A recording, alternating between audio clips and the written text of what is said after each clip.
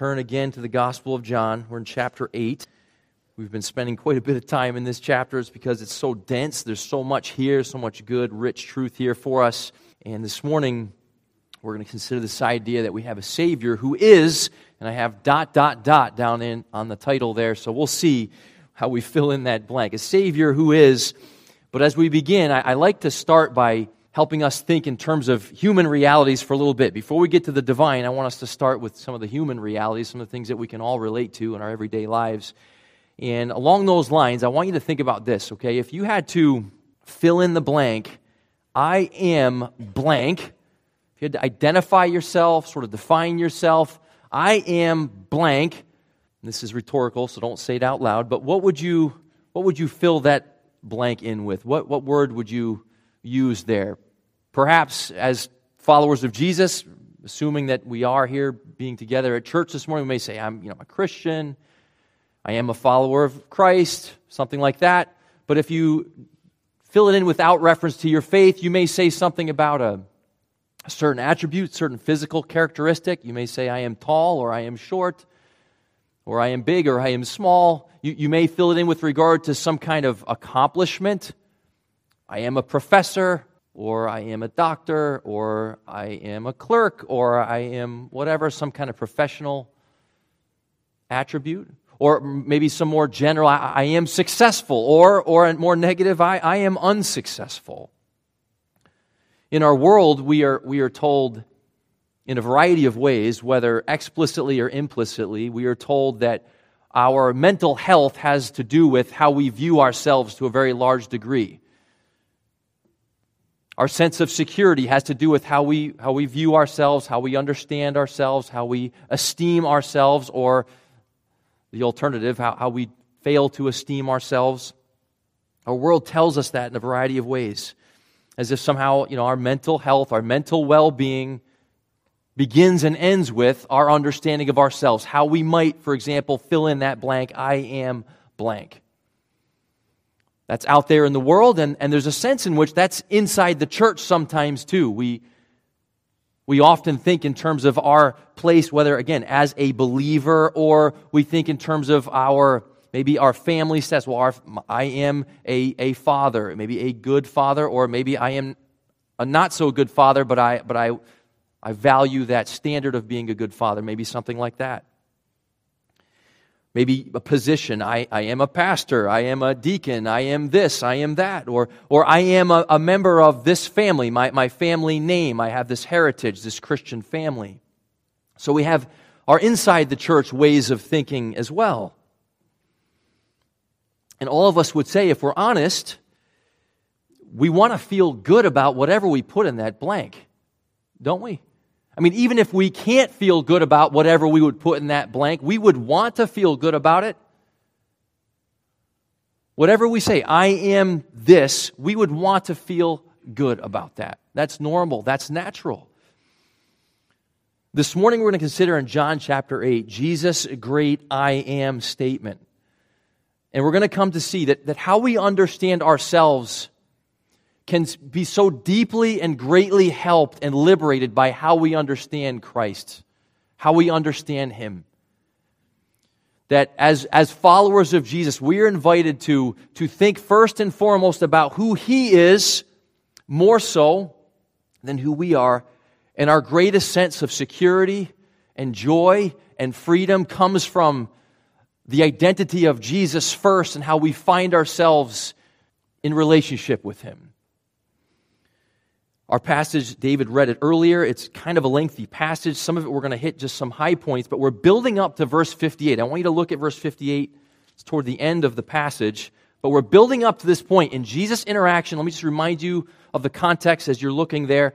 Jesus' interaction with the religious Jews, people steeped in religiosity, okay? They're committed to their rituals and their traditions and the law, and they would claim to be diligent, dedicated followers of God, and yet they're in this debate with God. God is there in the flesh. Jesus is right there talking with them, and they're debating Him, and they're arguing with Him, and they're resisting and rejecting Him. This is what we've been seeing week by week.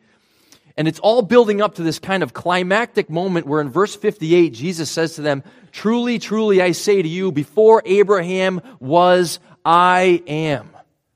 And that is like the mic drop moment, an explosive moment when he says that. And you look at what happens next in verse 59. They picked up stones to throw at him. It's a big deal.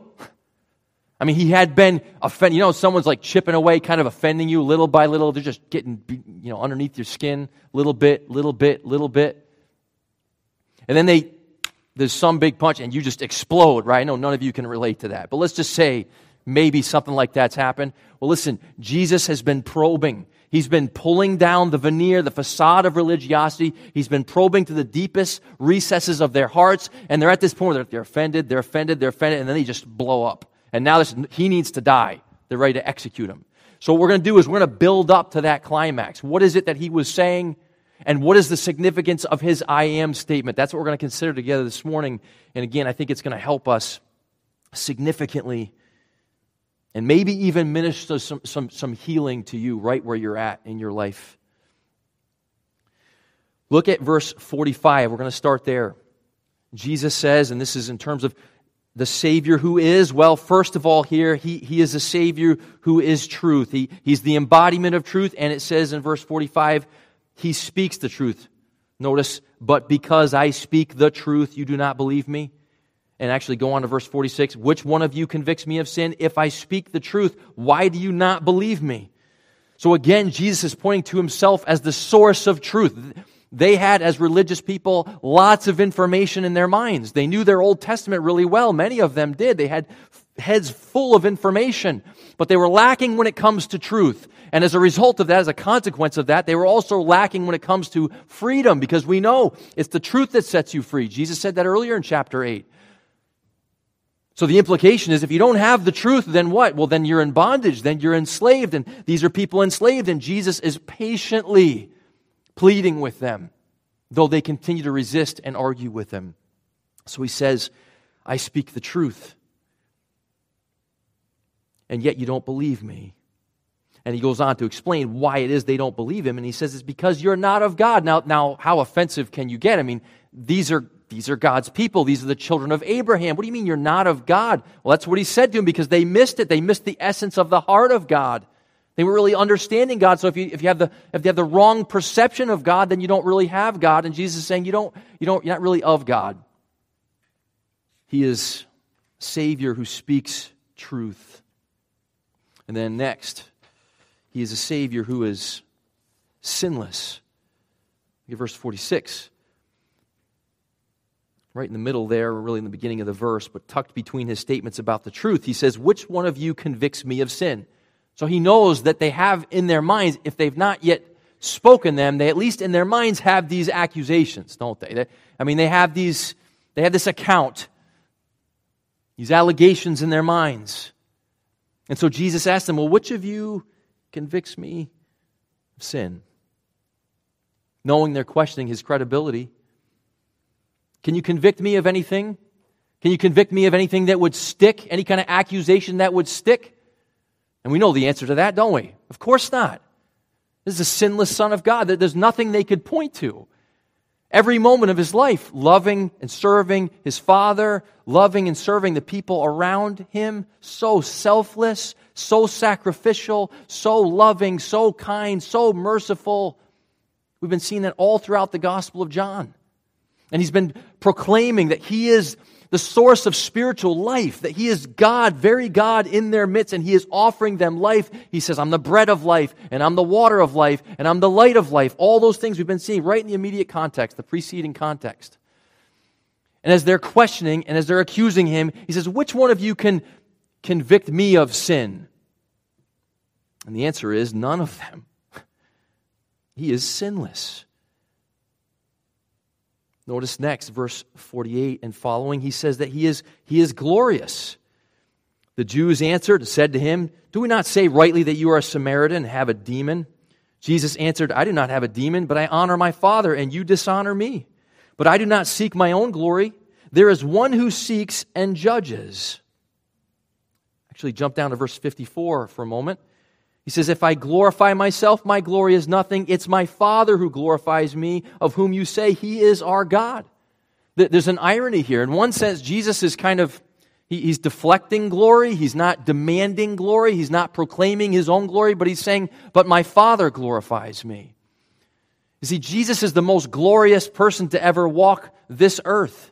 We have our human forms of it. In fact, going back to how we started the message this morning, as we think about mental health and what society says we need for mental health and what sometimes the church says we need for mental health, often it's put in terms of, well, you need to get some credit. You need to be admired. You need to be appreciated. You need to get hearts and likes and retweets and shares. And remember, I used to love the little floaty thumbs. Where did those go? I haven't seen those recently. You just like the little reels and things, and there'd be the floaty thumbs going on. You need to get a lot of floaty thumbs. You need that kind of credit.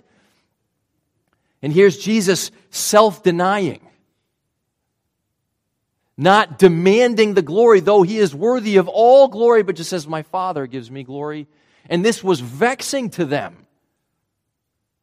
Couldn't make sense of it. Who is this guy? And who does he think he is? He's crazy. Samaritan, demon-possessed. Samaritan, of course, being, in their minds, kind of low-life half-breeds. Oh, don't even listen to this guy. Don't even pay attention to him. Or if anything, he's got a demon, which is our way of saying he's nuts. He's just out of his mind. He's crazy. Don't listen to him.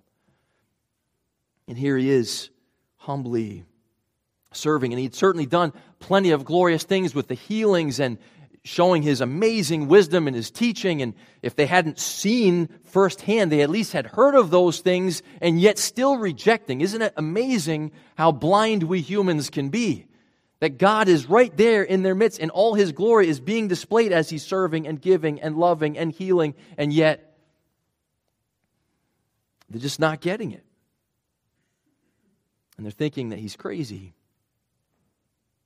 And he's challenging their way. You know, the Pharisees, and aren't we all Pharisees to one degree or another, but the Pharisees often did what they did, the good things they did to be seen by others.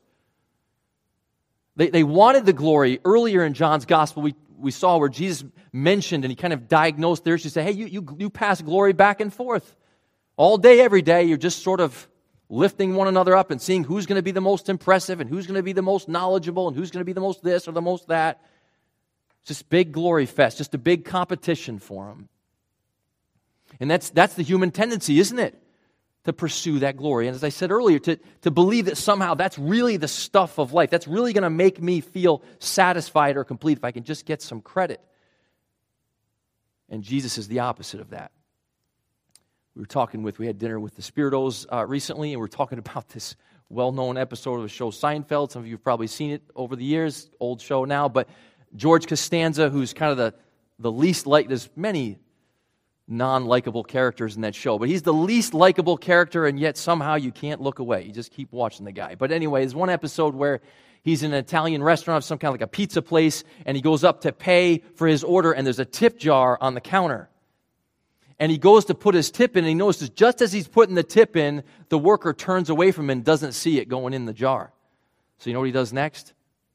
He reaches back in to take it back out so he can wait for a more opportune time when they see him to put it back in.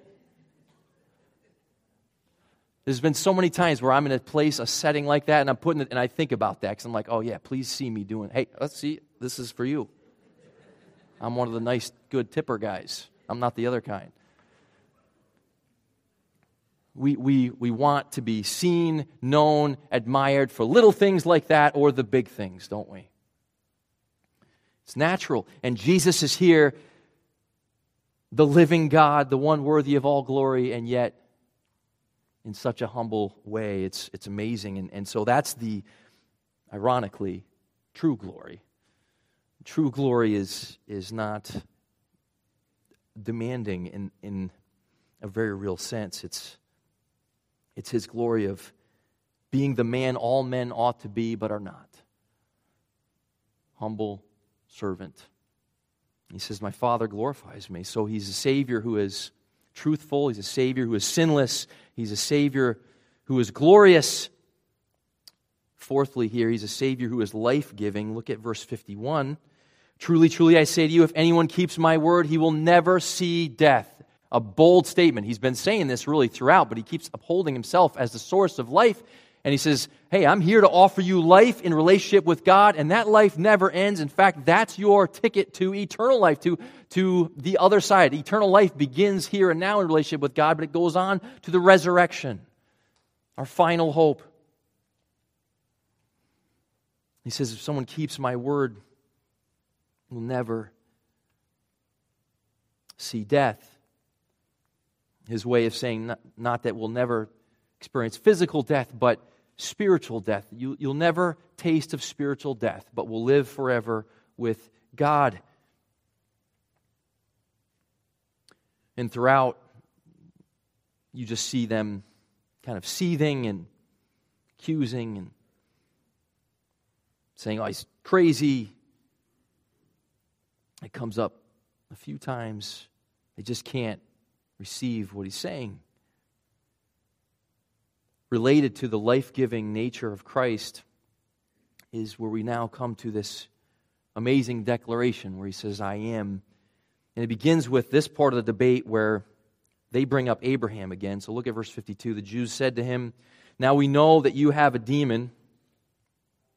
In other words, hearing you say, if someone keeps my words, he'll never see death. He's like, now we know you're crazy.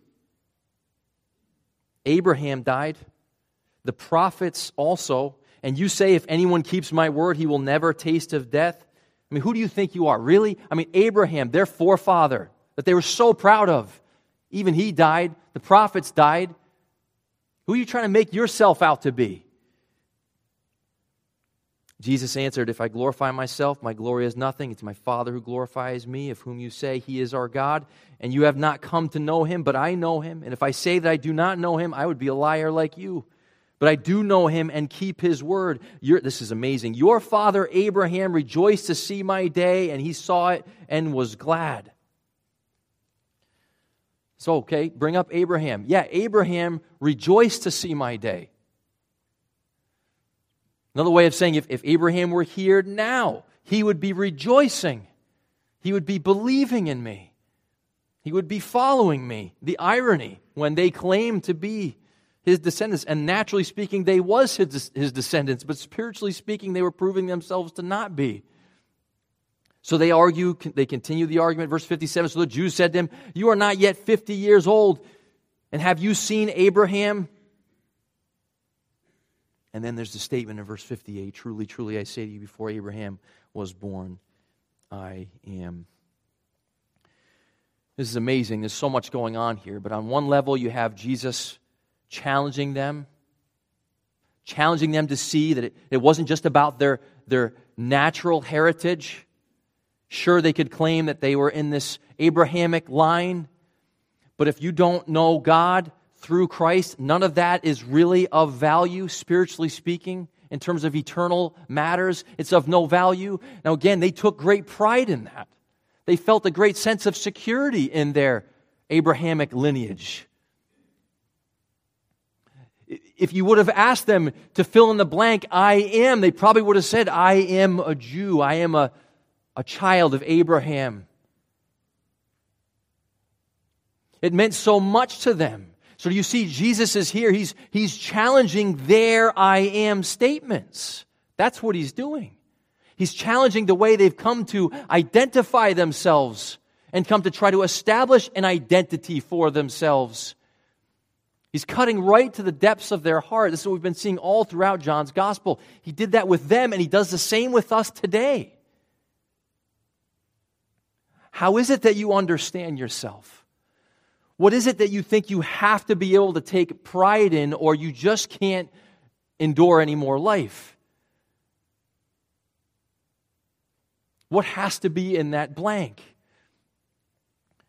Jesus is painting a contrast and saying, I am. And his I am statement is the source of all good and all, whether it's creative, the creative order, created things from the beginning till now. All good when it comes to eternal things, spiritual realities, like he is the source of it all. He's the great I am. He's the only one, the sinless one, the glorious one, the truthful one, the only one who can say, hey, if you keep my words, you'll never die. He's the great I am.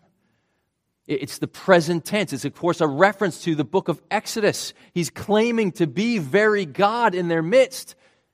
And that's why they were so enraged.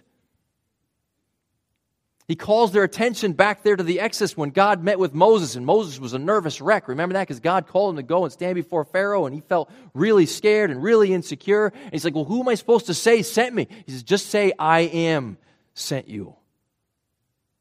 The I am God, the present God, the God who always has been and always will be. The everlasting God, the providing God, the God who has life within himself. We've used this example before, but I can't help myself in this moment. There's such an energy crisis. You hear everyone talking about the energy crisis and climate change and things like that, and we're trying to figure out, and to some degree we want to be a good steward of creation and so on and so forth, but I've again mentioned this for a few times here in recent days, but I mean, the sun itself is running out. So go ahead, put the solar panels on. Maybe that'll do good for a little while, but the sun is running out eventually. All energy sources are limited. God is not limited. Christ is saying, I am. It's just the way it is. I always have been. I always will be. I am. And so if I say to you, he who lives and believes in me will never die. He who believes in me, even though he dies, elsewhere he says, even though he dies physically, he will live forever spiritually. When he says that, you can take it to the bank. He's the only one that can say it. He's the only one with the credibility, with the authority to say it. The one who spoke everything into existence. And who will one day say to us, rise, just like he said to Lazarus, and we will rise. Amen, right? His I am. Challenging their I am. And that was the best thing for them. It's what they needed. It's what we need. He pulled the facade down. He disrobed them. He disarmed them. He challenged their authority, their false sense of human honor. He just completely stripped them down and said, you need me. I am your life. I'm everything. All the rituals, all the types and shadows and sacrifices and ceremonies and all of that. I am the sum and substance of all of that. I am the point of all of that. I am life. He said, I am, and he reduced all those other things to nothing. And that's why they were so angry. And sometimes there could be something within us when God is working in our lives in such a way that things are just kind of falling apart. And whatever I would have wanted to put in the I am blank, it's like I can't put that in there anymore. Or it's maybe I am, and it's something not so good. I am a failure. Or I am a divorcee. Or I am unemployed. Or I am angry. Or I am this or that. And we self-identify. And we suffer. And we're burdened. And we're empty. And it's dark. I want to read to you for a moment from a book I had to read years ago. I was in a seminary course. It was a biblical counseling course, and we were required to read secular counseling resources to understand kind of how the issue of anxiety is being addressed in our culture and specifically among therapists out there. And so we had to read a lot of these resources, and I found them helpful just to become more informed in terms of what the approaches are. And there's some really helpful descriptions and illustrations of anxiety and depression in this book and others that I read.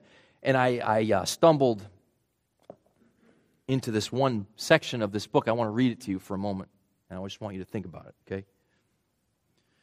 And again, this is specifically addressing the matter of anxiety, depression, which all of us experience in this fallen world to a degree, but of course there are others who are crippled by it, but just listen, okay? Wherever you find yourself on that spectrum. We've often found that people struggling with anxiety problems take on their worries, anxieties, and fears as their very identity. It's very easy to become so fused with and trapped by thoughts like, I am shy, or I am depressed, that we don't even notice when it happens. Every time you say, I am, ... you become what comes after the I am. In this case, shyness or depression. You are literally it. You become the very thing you most dread, and that is hurtful. Interesting. It's like they're saying when you try to identify yourself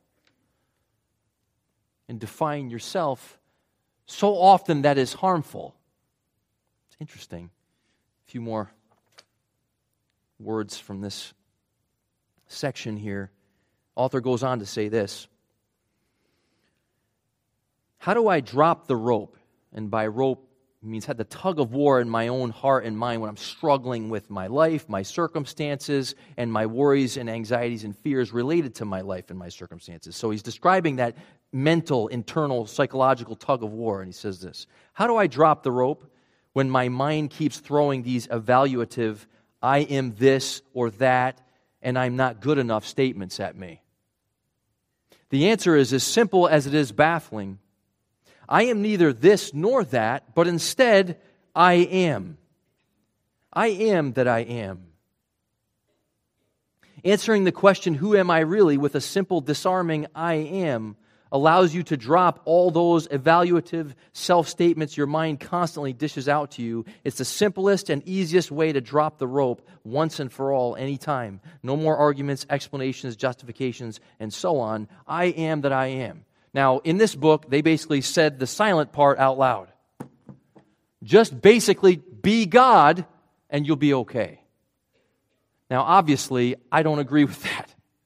And you don't agree with that. But here's what I want you to get out of that. You and I all experience this I am stuff in our heads. And underneath it all, as I said earlier, we want to feel like, what we want to say is like, I am a big deal. That's what we want to say. I am something. And there are irreligious ways of pursuing that I am whatever. And there are many, and I know many of them being plagued by them myself, all too many in the religious world too, I am whatever, this or that. In fact, I remember a good book I read years ago on spiritual maturity and gospel-enriched, grace-saturated spiritual maturity, and it said this: preoccupation with self in the name of God is still preoccupation with self. And so often that's where we find ourselves. In fact, the church sometimes preaches that to us. Just look at yourself, reform yourself, renovate yourself, fix yourself. Jesus doesn't say that. He doesn't say that. He doesn't say, hey, figure out who you are. I am this, even as a good, moral, whatever person. He says, I am. And I'm your life. And whatever fruitfulness of love and joy and peace, they come out of the essence of who I am and your relationship with me by grace through faith. And that is the greatest source of healing and freedom. It's the only source, I would contend. And the one thing this book did have right is when we do that to ourselves, it is a fool's errand. We do, in a sense, God kind of, I think, says to us, all right, fine, you want to be the speaker of truth in your life? Go for it. See how that goes for you. I'll be waiting. And then we finally find ourselves in despair and broken down and beaten down by the condemnation in our own heads, by the not enoughness of our lives. And then He welcomes us back and says, come to me, all you who are weary and heavy laden, and I will give you what? Rest. And we can just go, whew, and exhale. Because He is. Because His I am stands forever. And there is no insecurity in Him. And there's no lack of joy in Him. And there's no lack of contentment in Him. There's no lack of anything in Him. Paul says in Colossians, you are complete in Him. And that word complete is not just like everything's okay. You are filled up to the full. He's given you all the fullness from a spiritual perspective you could ever need. He's given to you. And that is amazing. And it's all of grace. It's not earned. It's not merited. It's not I am because I merited, or I am because I deserve, or I am because I did. It's just He is. He is the I am, and we are invited to believe in Him. And like the Jews of that day, He was inviting them to just let go of whatever they were holding on to with regard to Abraham and their rituals and all their little merit badges. And he said, just see that I am. And believe in me. And so we've been saying throughout this study over and over, he just says, John, I should say, says, this is written. I recorded all these things of Jesus that you might believe in him and that you, believing, you might have life in his name. In whose name? In his name. I say to my girls all the time, look, I want you to work hard. In this natural world, we were created in God's image to work hard, to achieve. That's a great gift. And we have different abilities. And some of you in here are artists, and some of you in here are athletes, and some of you in here have mathematical ability, and some of you in here are like me, and you don't have mathematical ability. You have all different gifts and abilities, and God is delighted as his people use those gifts and abilities and serve and grow and work and strive and struggle. But when it comes to the spiritual, the vertical, it's all of grace. It is finished. And it's finished by the one who says, I am. And so you are free to be small. You are free to be finite. You are free to be broken. You are free to be mortal. You are free to be saved. Saved by someone else. By the great I am. You're human, I'm human, so we're going to think about ourselves. That's normal and natural.